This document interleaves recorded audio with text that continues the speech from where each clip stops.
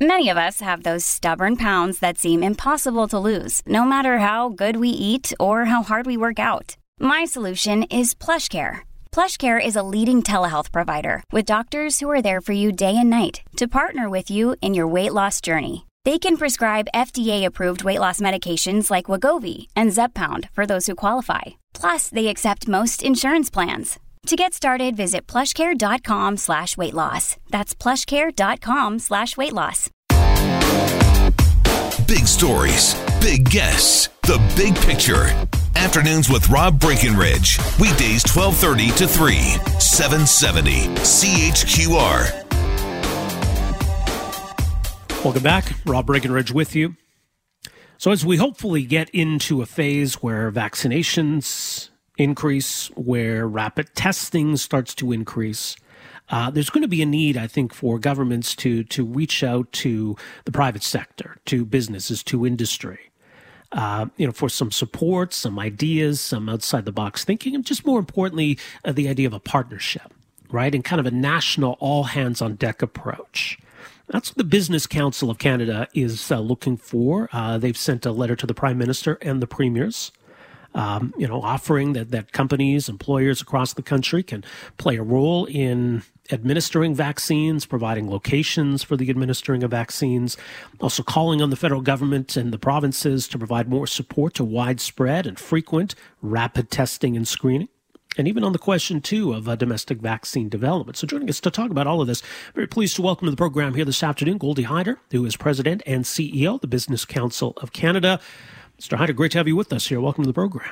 Good to be with you. Thanks for having me. We appreciate this. So let's talk about the timing of the letter and why there's a real need right now to start building this relationship, laying the groundwork for this kind of all-hands-on-deck approach.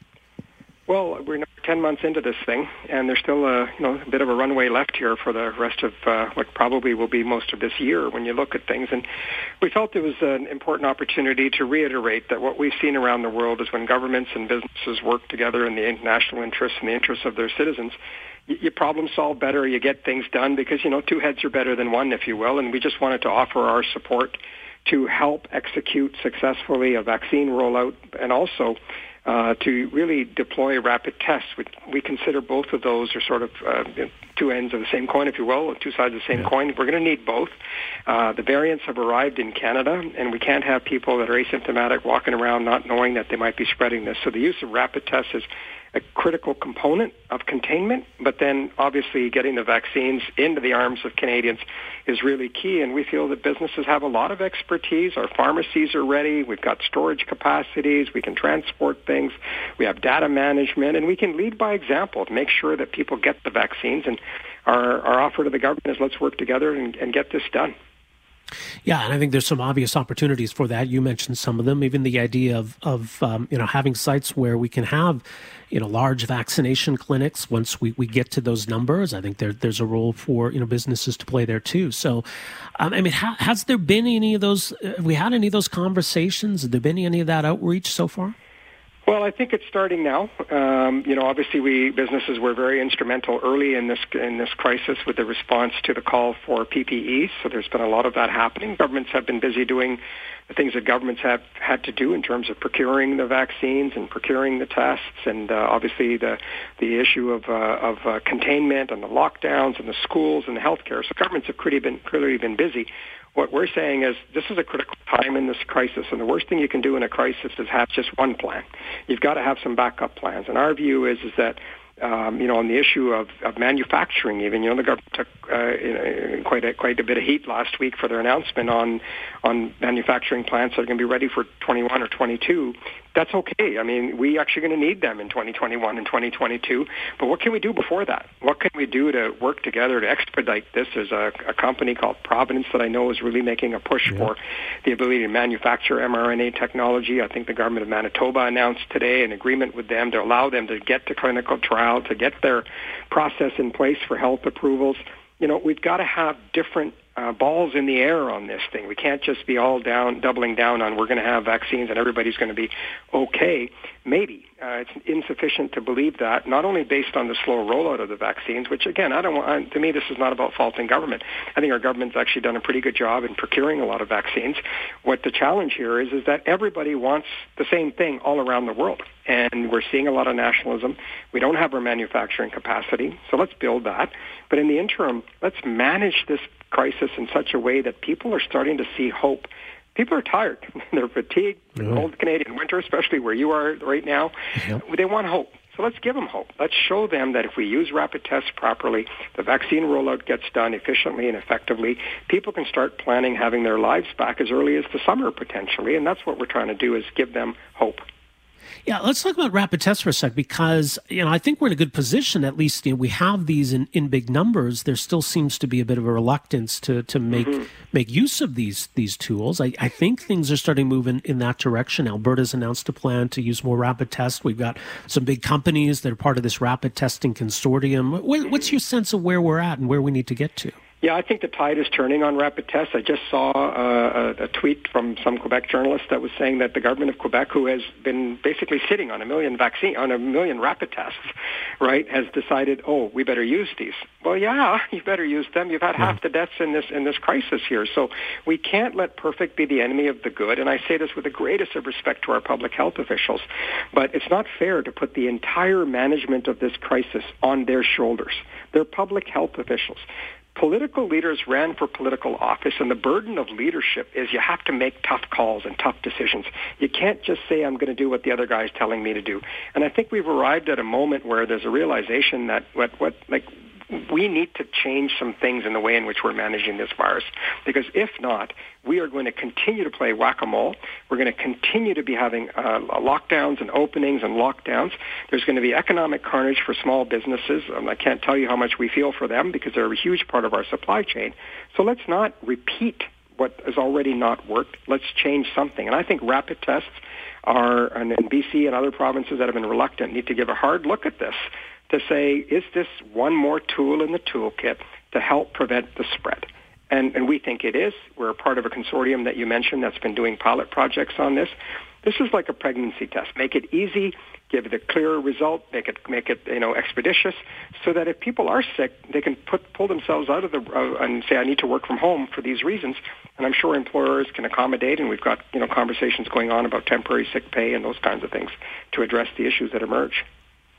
Yeah, I mean, it's not meant to replace our existing testing system. As you say, no. It's meant as more of a protective kind of screening approach. It's another layer. We're going to start doing this in long-term care. And I mean, there's studies showing that can save lives because it keeps sick people out, right? So if you can apply that in other workplaces, it just makes sense, doesn't it? And look, I agree with everything you just said, and I think it's as I said, this is the burden of political leadership, is you have to make choices. And what we're saying is, with all due respect to our public health officials, some of whom are saying, no, we can't use these tests. My only question is, so the alternative is exactly what? Nothing? We just let people walk around not knowing whether they're spreading it or whether they have it? This is another tool in the toolkit that we should utilize responsibly. I think our federal government should be procuring hundreds of millions of rapid tests. We only have about 38 million of them in the country. That would take you through a week if you just went through the population that would get tested. I think Ontario's announced and others are announcing. I think Quebec also said we're going to start looking at testing people in schools and places where potentially a spread could happen. And remember, these variants are a new dynamic here, right, Robin? This is a big problem. These variants the UK variant went through the UK in 6 weeks. So there's no telling what can happen in a country like Canada where there's a lot of concentration in urban centers. It could spread. We need to make sure we can limit that spread, and rapid tests are the way to do it while we await our vaccines. The vaccines are not a cure. They're just one more tool in the toolkit that we're going to need. We're probably going to see this thing become endemic in its nature, and so we have to be prepared for that. And that means also producing manufacturing capabilities for not just Canadians, but perhaps to export those vaccines at a later date, just like we built so many ventilators when we had a shortage. Well, much more at thebusinesscouncil.ca. We'll leave it there. Goldie Hyder, thank you so much for joining us here today. Appreciate it. Appreciate your time. Stay safe. Cheers. You as well. That is Goldie Hyder, President's Chief Executive Officer, Business Council of Canada. So urging the federal government, the provinces, to be more nimble, to be more creative in their approach, to recognize, the potential threats we're facing still in the months ahead, but also recognizing that, look, if we're prepared to act, we've got different ways of dealing with it. We've got vaccines. Didn't have that a year ago, right? We've got rapid tests, millions of rapid tests. We didn't have that last year. So let's make use of all of this. These can complement one another. And we can work with the business community. They've got a vested interest. And we spoke recently with the University of Toronto's Creative Destruction Lab, which is at the forefront of this rapid testing consortium. And, why there's such an interest in building up this capacity. Because this can allow for, on a much greater scale, a safer return to the workplace, safer return to universities and colleges, maybe even potentially, a safer return to all kinds of public events. So let's move on this. All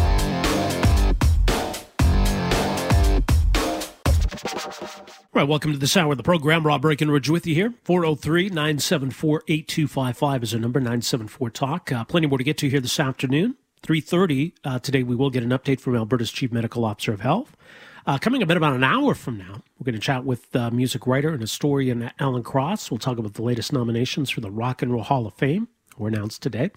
Got a few other things I want to get to in this hour. More time for your phone calls coming up. But off the top in this hour, I want to look in on the work being done by the COVID-19 Immunity Task Force, which is, certainly part of their work is to get an understanding of just how many Canadians have been exposed to COVID-19. To what extent does immunity already exist in the population? Now, as we hopefully get to the phase where vaccinations are going to ramp up, that's going to be something else to keep a close eye on. And then to measure how much of that immunity exists in society.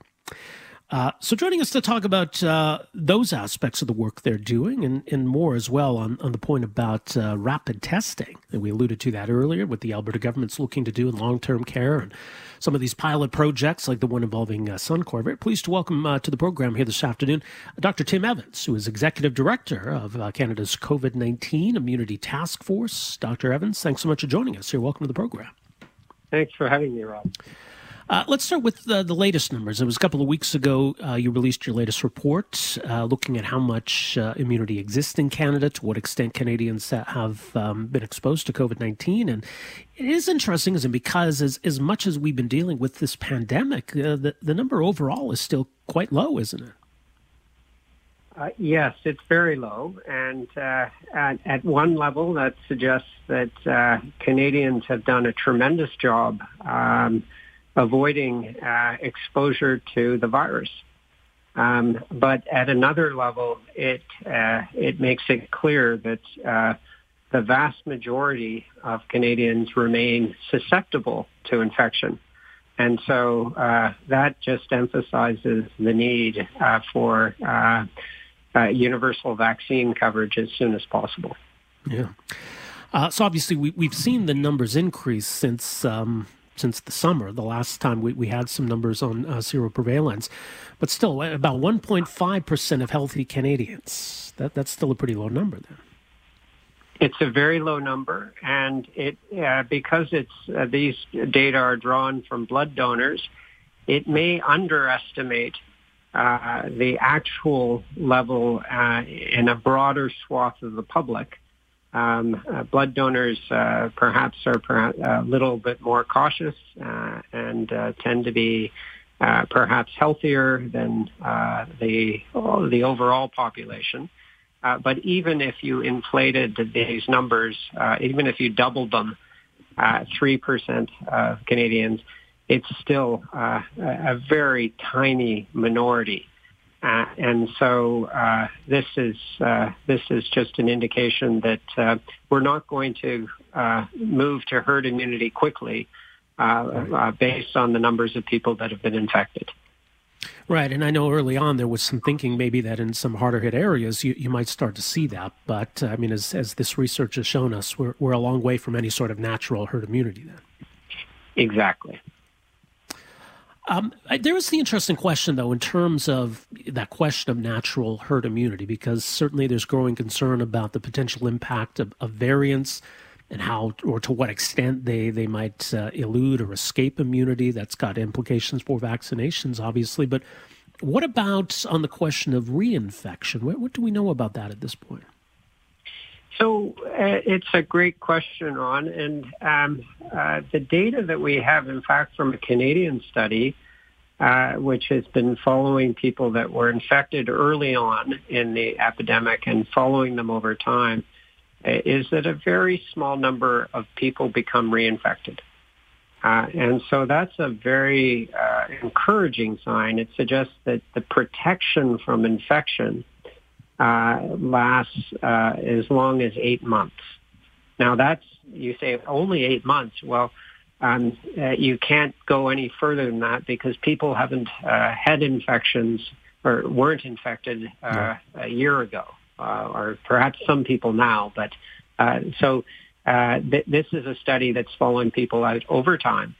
And those that they've followed the longest, they're seeing very low rates of reinfection. And that suggests then that the protection afforded from infection is actually pretty robust, at least for the first 8 months. Well, it's encouraging. As we start now to get into the vaccination phase of the pandemic response, and I suppose that's going to change the work to some extent of what the Immunity Task Force is involved in. So talk a bit about how your focus and your efforts are going to start to evolve over the next few months here. Yeah, well, thanks. That's a great question as well. And about 3 months ago, we recognized, as everyone else did, that vaccines were coming. And as a result, we've anticipated their arrival and are working now on two fronts. One is to support surveillance of vaccines as they're rolled out, to understand their safety and effectiveness. And when I say effectiveness, it's really to look at the same questions that we've been looking at arising from infection. After vaccination, are people protected, and for how long are they protected? And so we're very interested to understand what vaccine-acquired immunity looks like, how long it lasts, and particularly in this context of new variants, whether vaccines are as effective against new variants as they are against the more common form or previously more common form of the coronavirus. Mm-hmm. In terms of getting to some kind of herd immunity, I mean, do we have a good understanding of what kind of level we need to get to? There's lots of different models out there, Ron, and the thresholds vary a little bit between the different models. But if I had to sort of generalize, the consensus is somewhere between a minimum of 60 to 65% and as many as 85 to 90% either infection or vaccine-acquired immunity. So it really is a very large segment of the population that are going to need to get vaccinated. And in the meantime, as we navigate the coming months here and hopefully start to ramp up those numbers, there's obviously an urgent need to try to keep infections down. We've got a lot of susceptible population out there. What are your thoughts on, specifically on the question of rapid testing as well, and whether that can be a key component of our response going forward? So where do you come down on that?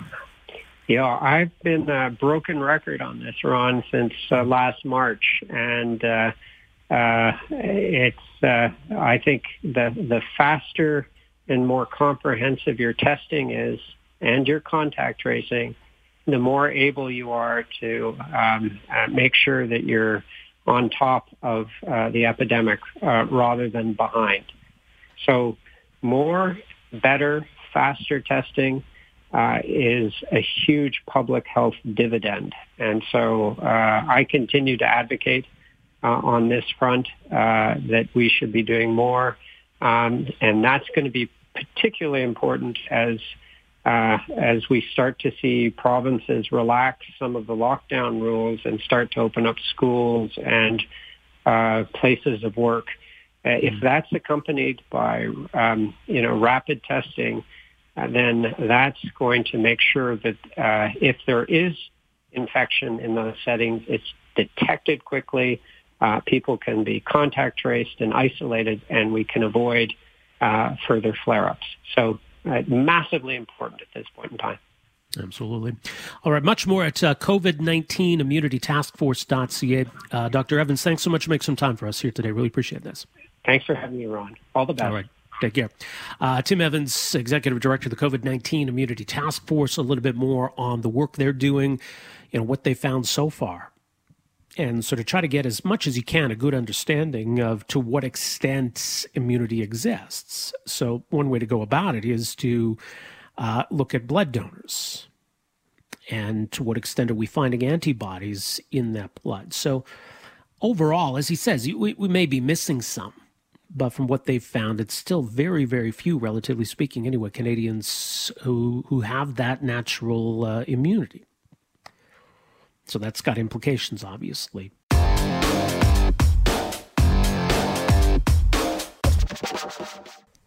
Right, welcome to this hour of the program. Rob Breckenridge with you here on this Thursday afternoon. 403-974-TALK is our number, 974-8255. More time for your calls coming up in this hour, and plenty more still to get to here this afternoon. Off the top in this hour, some comments this week from the head of Canada's spy agency, the Canadian Security and Intelligence Service, maybe pointing out the obvious, but I think it speaks to the seriousness of the challenge. A story here from Reuters.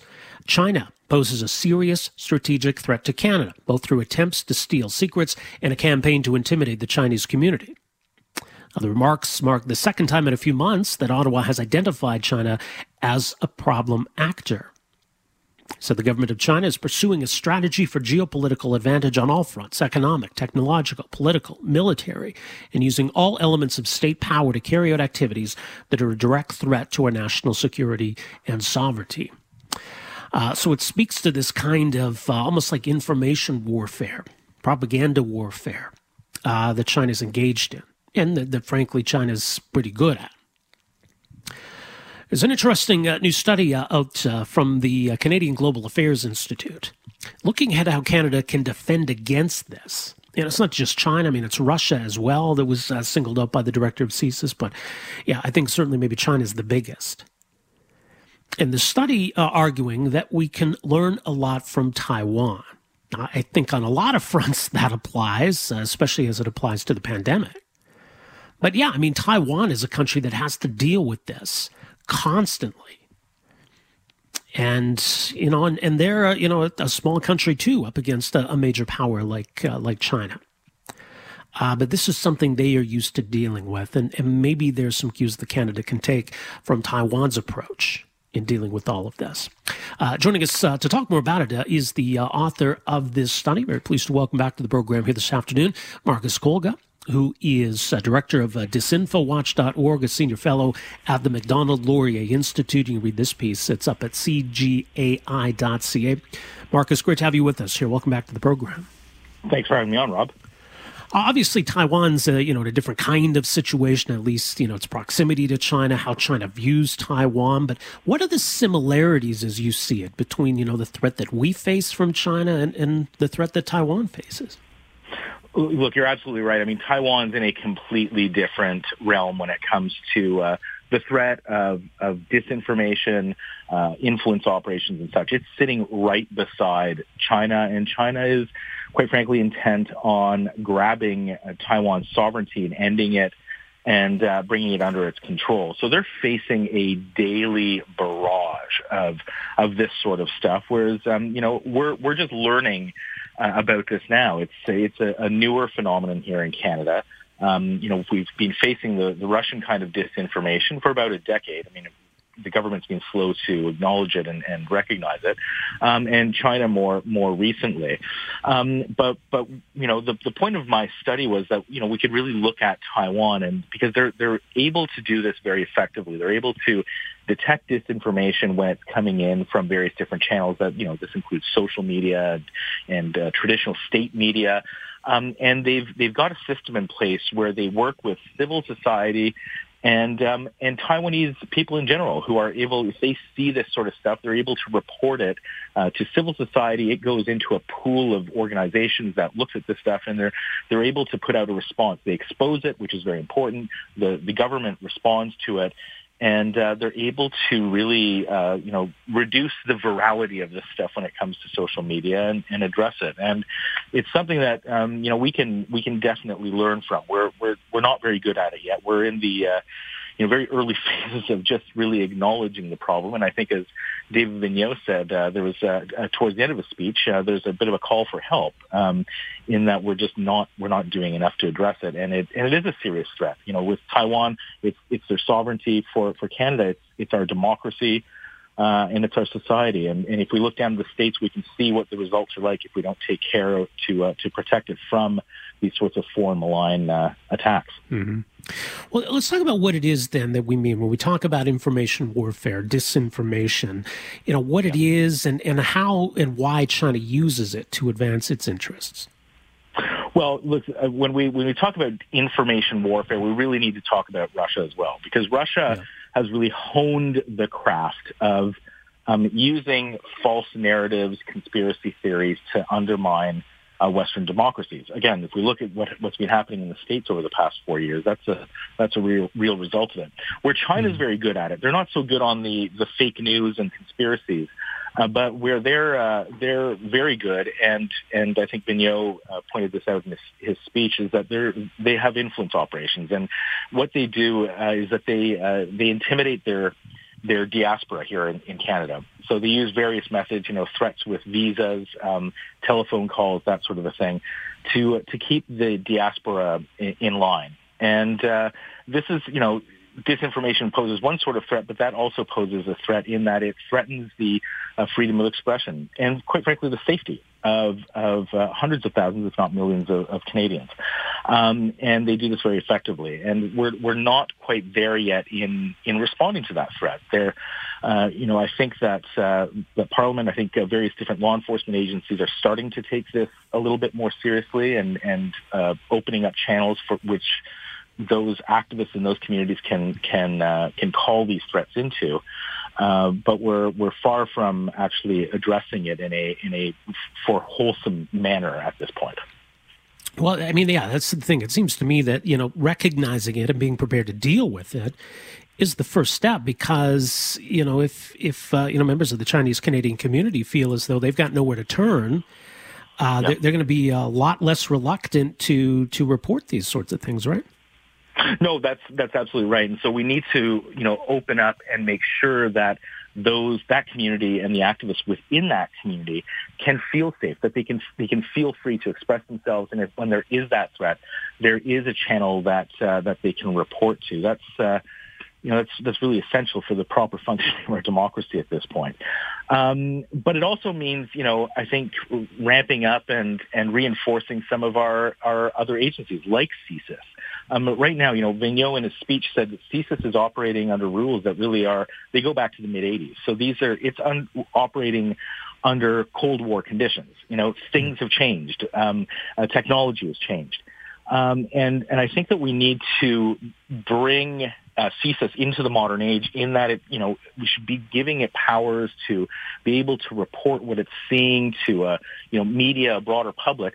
Right now, any information that goes into CSIS, any sort of reporting, it's got its hands tied behind its back, because it can only report to government, and they do a lot of great work. That information should be getting out, exposing various information warfare, influence operations, getting that sort of information, exposing it into the media.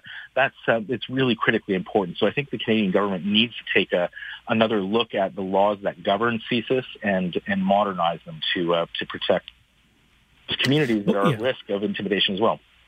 But in terms of, the speech itself and identifying the threat, what did you make of that? I mean, does it seem as though CSIS is where it should be on this question, that they understand the threat, even if they don't necessarily have all of the tools to respond to it, that at least they're acknowledging it?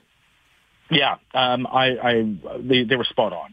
And I think that we can also look at other reports that have emerged over the past 12 months. There's the National Security and Intelligence Committee of Parliamentarians. It's a new parliamentary committee, all-party, that was set up a couple of years ago to provide some oversight for our intelligence community. And they put out a report last year using, largely, intelligence data gathered by CSIS. And it clearly outlined the threat that China and Russia pose. And I think that the speech yesterday sort of reflected much of that, and he wasn't able to get into too many specifics. But, the fact that he's warning that China and Russia are using cyber capabilities to attack, not just government-related servers and such, but companies in general. It's a broad swath of them that are at risk. And we know that it's happening because over the past 6 to 12 months, we've seen specific hacks. Russian intelligence agencies engaged in cyber hacking in July into our medical research facilities that were looking into COVID vaccines. There's a massive SolarWinds hack that happened just in November that affected multiple U.S. security and defense-related systems and lots of Canadian companies. And China's hacked Moderna. There was the cold chain hack that happened in November as well with regards to the COVID cold chain supply chain. And then, of course, they looked at disinformation, the fact that Russia and China are trying to undermine our democracy, and, of course, the intimidation. So I think he hit all the right points. The question now is, what is the government going to do about it? And I don't think we've had a very clear answer yet, despite knowing that these threats are around for the past several years. It's interesting, too, and you have a quote in your study. It was from a couple of years ago, Taiwan's foreign minister, who said, "Taiwan is the first line of defense in an ideological battle that is taking place in Australia, Japan, the United States, Europe, and in like-minded societies all over the world." And I think that's absolutely true. Problem is here in Canada especially that we don't like to acknowledge that. We almost don't like to acknowledge that, Taiwan exists or that we're in the same struggle here or that, we're allies with Taiwan. We're very delicate when it comes to the topic of Taiwan, let alone working with Taiwan. Is that something we need to get past? Well, that's a great question. I'm just a big fan of Taiwan. I think they, the way that they're going about their approach to defending their country against foreign disinformation, but their embrace of democracy and just the liberal way that they do things. I mean, it's a real model for, I think, the rest of the world. It's a young democracy as well. They just got their democracy in the 90s, where it was an authoritarian regime before that. I think that we can start having that conversation, about acknowledging Taiwan's sovereignty and, maybe giving them making that relationship fully diplomatic between the two and moving towards that. It may be something that the U.S. will be doing, and this is something else that we need to keep an eye on. We know that Joe Biden is going to be putting together a sort of a coalition of democracies, and I think Taiwan's going to be central to that. Standing up to China will include working with Taiwan because they're so important in the region. So, yeah, I think part of our China policy strategy moving forward, if we have a China strategy, it doesn't seem like we do it right now. It should include, recognizing Taiwan's sovereignty for sure. Well, people can read this paper. It's up at cgai.ca, the website for the Canadian Global Affairs Institute. Much more as well at disinfowatch.org. Marcus, thanks again for joining us here today. Really appreciate it. Always a pleasure, Rob. Thanks for having me on. Likewise. Take care. Marcus Kolga, Senior Fellow at Macdonald-Laurier Institute, Director of their disinfowatch.org project, and author of this piece for the Canadian Global Affairs Institute.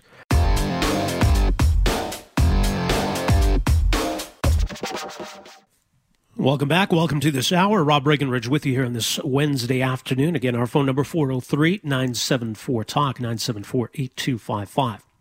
Obviously, the last few weeks have been a lot of focus on the issue of Keystone XL and the decision by the new American president to revoke that presidential permit.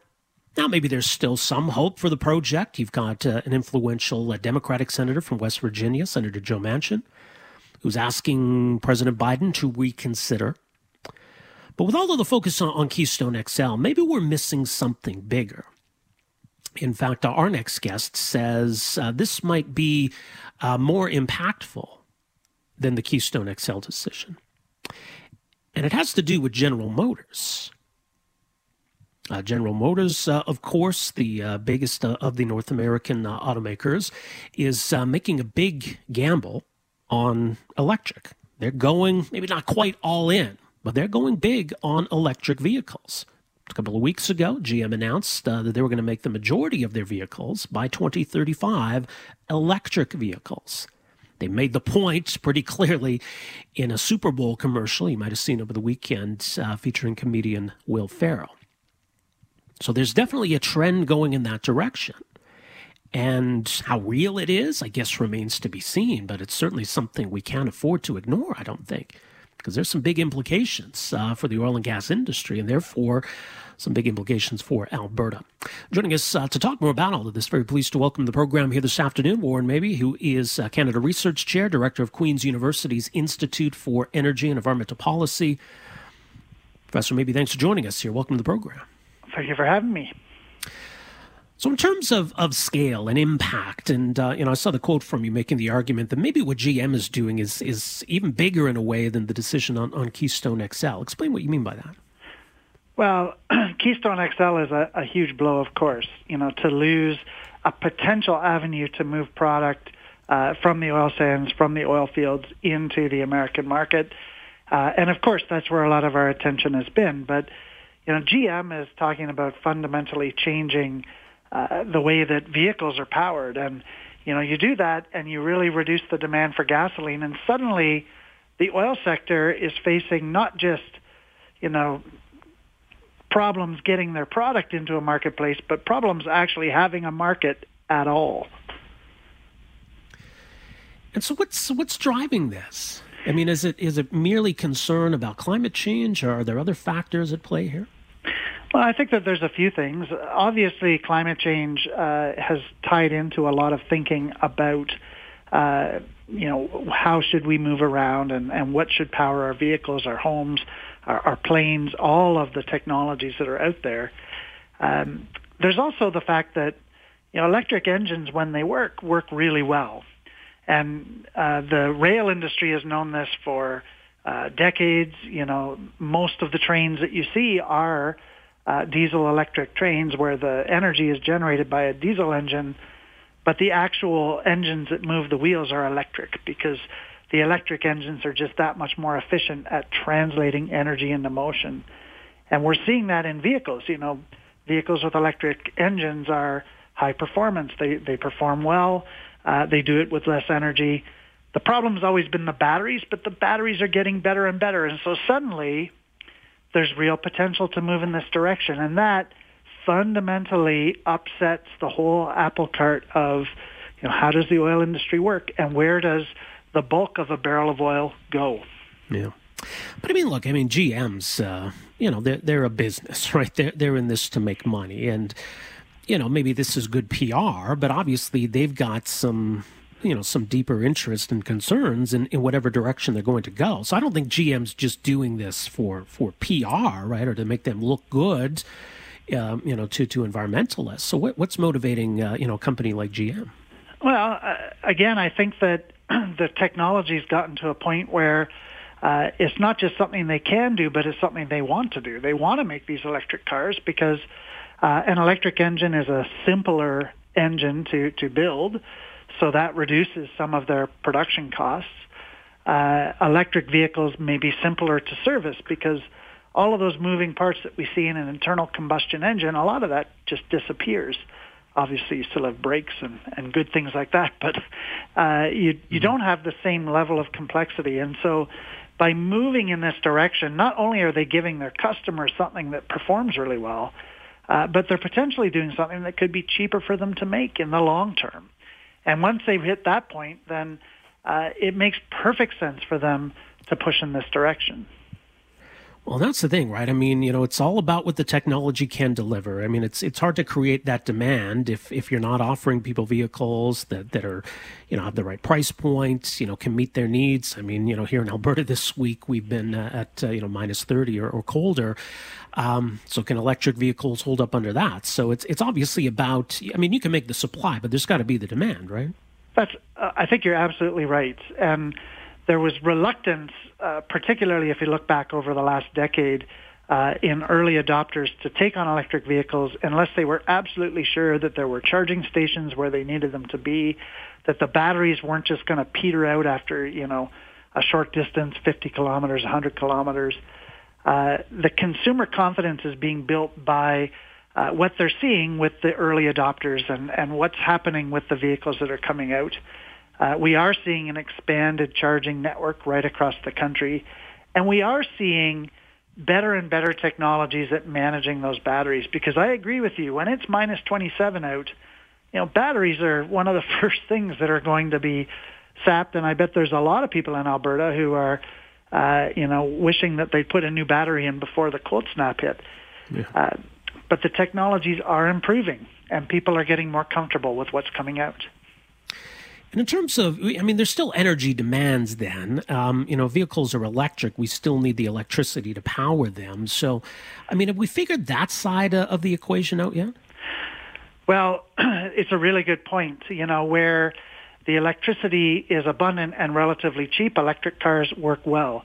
Where electricity is expensive, or where the electricity comes from a particularly high pollution source, from coal or from sources like that, it's not as big of a win. In fact, in some cases, you might actually have a worse environmental footprint, by using the electric vehicle than you do by using the internal combustion powered engine.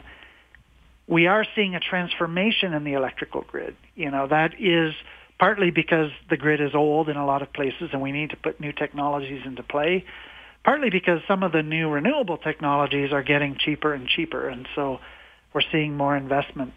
But there's a lot of moving parts to this. And so when you look at GM talking about a 2035 target, well, that means that in the next 14 years, we need to see some new investment in the electrical grid, and we need to be sure that we have enough power online to power all those vehicles. And one example of where, we're seeing some common ground that's been found on alternatives is with hydrogen. The federal government's big on hydrogen. The Alberta government's big on hydrogen. These aren't hydrogen vehicles necessarily that the industry's talking about making, but, can hydrogen be in the mix in terms of electricity through fuel cells, or, is that maybe a part of the solution? I think it will be part of the solution. And in fact, I think that hydrogen is essential, because the one thing we know about renewable energy is that it comes and goes. The sun rises and sets, the wind it comes up and goes down. We're not going to be able to rely on it to be on and off exactly when we want it to be. We need ways to store up energy and to deliver it effectively. Hydrogen is a clean way of doing that. And the fact that, in Alberta, there's a lot of expertise around hydrogen and a lot of potential to build that infrastructure out means that there is a big opportunity in this new electrical future. All right. Well, some big things are happening. We'll have to keep a close eye on it. Professor, maybe we'll leave it there. Thanks so much for your insight, and appreciate making some time for us here today. Thank you for having me. All right. All the best. That is Warren Mabey at Queen's University. He's professor and Canada Research Chair, also a director of the university's Institute for Energy and Environmental Policy. So he says, pay attention to this. This is big. So for GM to come out a couple of weeks ago and say, yeah, this is the direction the company's going. By 2035, most of our vehicles are going to be electric.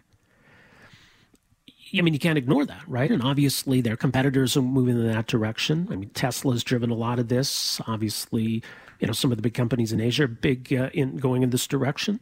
And now for GM, where you think about the history of GM, the legacy of GM, for them to come out and say, yeah, we're on board too. So we can say, I don't believe it, or, yeah, good luck with that. But I don't think you can just dismiss this.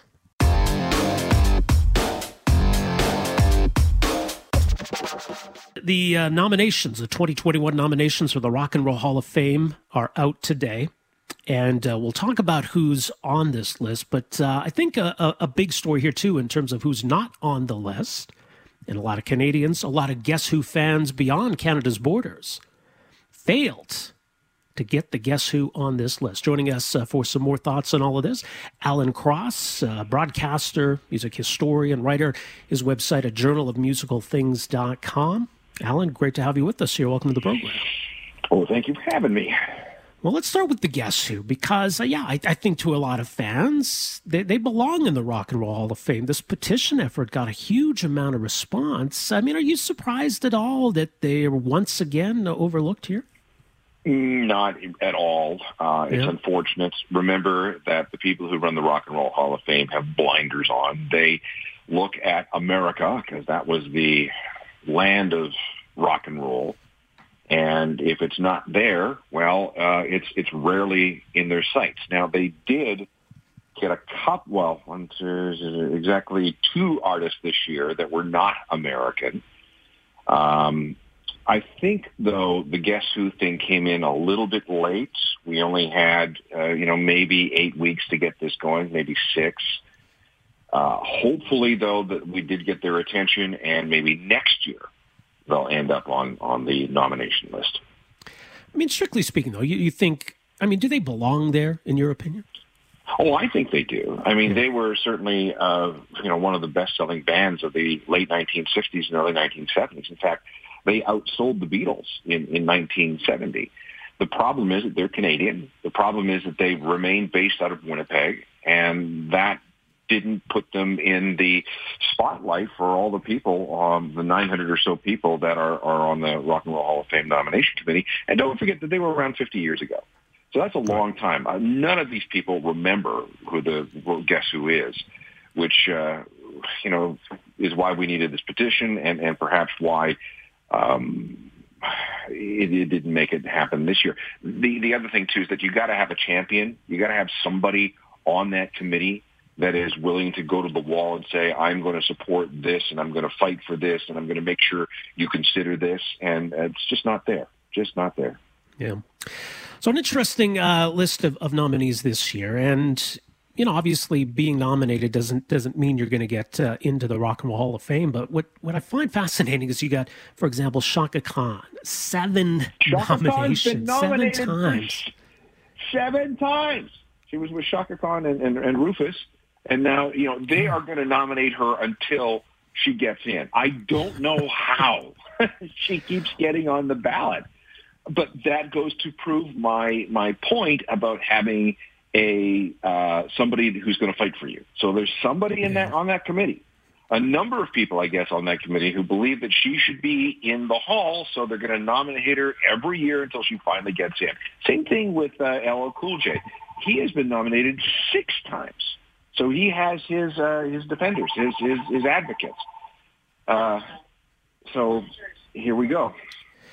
Yeah, it's interesting because, as you say, getting nominated just means you've been nominated, and the people who make the decision on who gets in, it's a different process. But, you see these nominations, these names keep coming up. Let's look at who you think are some locks here among those nominated. Who's likely to be the slam dunk first-time nominee into the Hall? Okay, let's go through it in alphabetical order. Okay, Mary J. Blige. Again, I think that is an example of somebody with an advocate or a number of advocates. I mean, there's nothing wrong with Mary J. Blige. She's a very talented person. Rock and Roll Hall of Fame material, I would beg to differ. Kate Bush, yes, should be a lock. Very influential British singer from the late 1970s through the entire 80s into the early 90s. Influenced tons of female singer-songwriters, including a bunch of Americans. Devo, interesting. Experimental, new wavy, syntho-pop band. Were very influential on a number of people. All the way up to Soundgarden, by the way. They were huge Devo fans. So I would give them serious consideration. Next, we have the Foo Fighters. That's a lock if there ever was one. Then we have the Go-Go's. They have long been overlooked. I think they should have been in a long time ago. They were the first all-female band who wrote their own material that ended up with number one singles and albums. So yes, they definitely should be there. Huge influence on untold numbers of people, both female and male. Iron Maiden, one of the two non-Americans on this list. About time. I mean, if 80s heavy metal, I mean, it's Iron Maiden, and they continue to sell out shows around the world. Absolutely. Jay-Z, I guess. This is the Rock and Roll Hall of Fame. Jay-Z's not very rock and roll, but okay. I can understand his influence is important, so let's give it to him. We've talked about Chaka Khan. Carole King is on this list. She's already in there for songwriting, so now they're going to get her in there as a performer. I think that should be a lock as well. The second non-American is Fela Kuti from Nigeria, basically the inventor of Afrobeat. I'm surprised he made this list. It is very, very good that he did, but I'm surprised that the committee actually knew who he was. Again, important, not rock and roll, but very important to all kinds of different types of music. LL Cool J, again, 6th nomination. They're going to do what they can to ram them through. New York Dolls. I'm in favor of this. New York Dolls were an early 1970s band out of New York. They were they were a proto-punk band. They were doing punk before punk was punk. They were into spandex and makeup before anybody else. They became an influence on tons of people, including a bunch of British punk rockers and others. So I would, if you're looking for influential bands that created the foundations for music that came after, I would definitely put them on the list. Mm-hmm. Rage Against the Machine, a lock. It shouldn't even be a discussion. Todd Rundgren. Yeah, I think so, because not only has he been a long-time performer, he's been an experimenter with music and technology. He's also been a very successful producer, so let's give it to him. Tina Turner, she's already in there for her work with Ike. They want her in as a solo performer. Fine, I'll go along with that. And then finally we have Dionne Warwick. Again, a bit of a problem with this because Dionne Warwick is about as far away from rock and roll as you can possibly get. So why is she being considered for the Rock and Roll Hall of Fame? But again, that has to do with the politics of how this works. She is related to Whitney Houston, who you remember got into the Rock and Roll Hall of Fame last year, which is just like, what? But, I think that's part of the same faction that wants that family to be recognized going forward. Yeah, it's interesting. And I mean, we just had the 30th anniversary of Whitney's national anthem performance at the 91 Super Bowl, and just a reminder of just what an incredible singer she was. But this isn't the singing Hall of Fame. It's not the rapping Hall of Fame. I mean, so it's that whole debate, right? Yeah, and the Rock and Roll Hall of Fame has kind of backed themselves into a corner. So they'll nominate Dionne Warwick, but they won't nominate Judas Priest. They will nominate Mary J. Blige, but why is Kraftwerk not in the Rock and Roll Hall of Fame? I mean, these are things that people will get upset about. It's part of the reason I don't give a whole lot of credence to the Rock and Roll Hall of Fame. There's about 900 people on the nomination committee, and it's very political. They're going to fight with each other, arm twist, and make sure that certain agendas are advanced.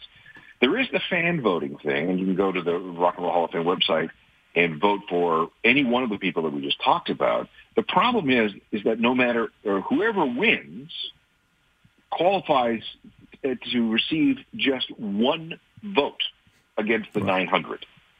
That's how it works. So you could have 1 million fans vote for you to be inducted into the Rock and Roll Hall of Fame, and you finish number one on the fan voting. That counts as one vote out of 900. Well, so when do they make the decision? Later this year. I think they have to go through the whole, one of the things that they want to do is they want to create chatter. They want to create debate. They want to create something that will get people excited about the Rock and Roll Hall of Fame. So this goes on for a number of months. I want to say November. I should look that up, but I want to say November, and then, it'll be earlier than that because they want to have the ceremony in November. So I would say June or July. June or July will have it. Yeah. Because I think they're giving the fans until the end of April to vote. And then there's still a process after that. So still a few months after that. So rockhall.com if people want to see more there. And, of course, more at journalofmusicalthings.com. Alan, appreciate the insight as always. Thanks for making some time for us here today. Okay, you're very welcome. All right, cheers. Take care. Alan Cross, music writer, broadcaster, historian, his thoughts at journalofmusicalthings.com on this year's crop of nominations for the Rock and Roll Hall of Fame. Again, an interesting mix. It's always funny to imagine like a concert festival when you see the list of nominees each year. So imagine you got a weekend planned, you're going to the big festival, and it's going to be Mary J. Blige and Foo Fighters and Iron Maiden and Chaka Khan and Jay-Z and Tina Turner and Todd Rundgren. Right? What a weird show that would be. So yeah, I don't, when rock and roll early on, rock and roll was just sort of pop music, right? But I think over the years, rock and roll has taken on a different context. So the Rock and Roll Hall of Fame isn't strictly speaking a rock Hall of Fame. It is, but it's also much more than that. So there is that confusion, but it does, I think, spill over into this debate about who gets included and who doesn't. I think Alan made some interesting points there. Thanks for downloading and listening to the podcast. Don't forget to subscribe, rate, and review for free at Apple Podcasts, Google Play, or wherever you find your podcast. You can also find me on Twitter at Rob Breckenridge, and you can email me, rob@770chqr.com. Talk to you next time. Afternoons with Rob Breckenridge, starting at 12:30 on News Talk 770 Calgary.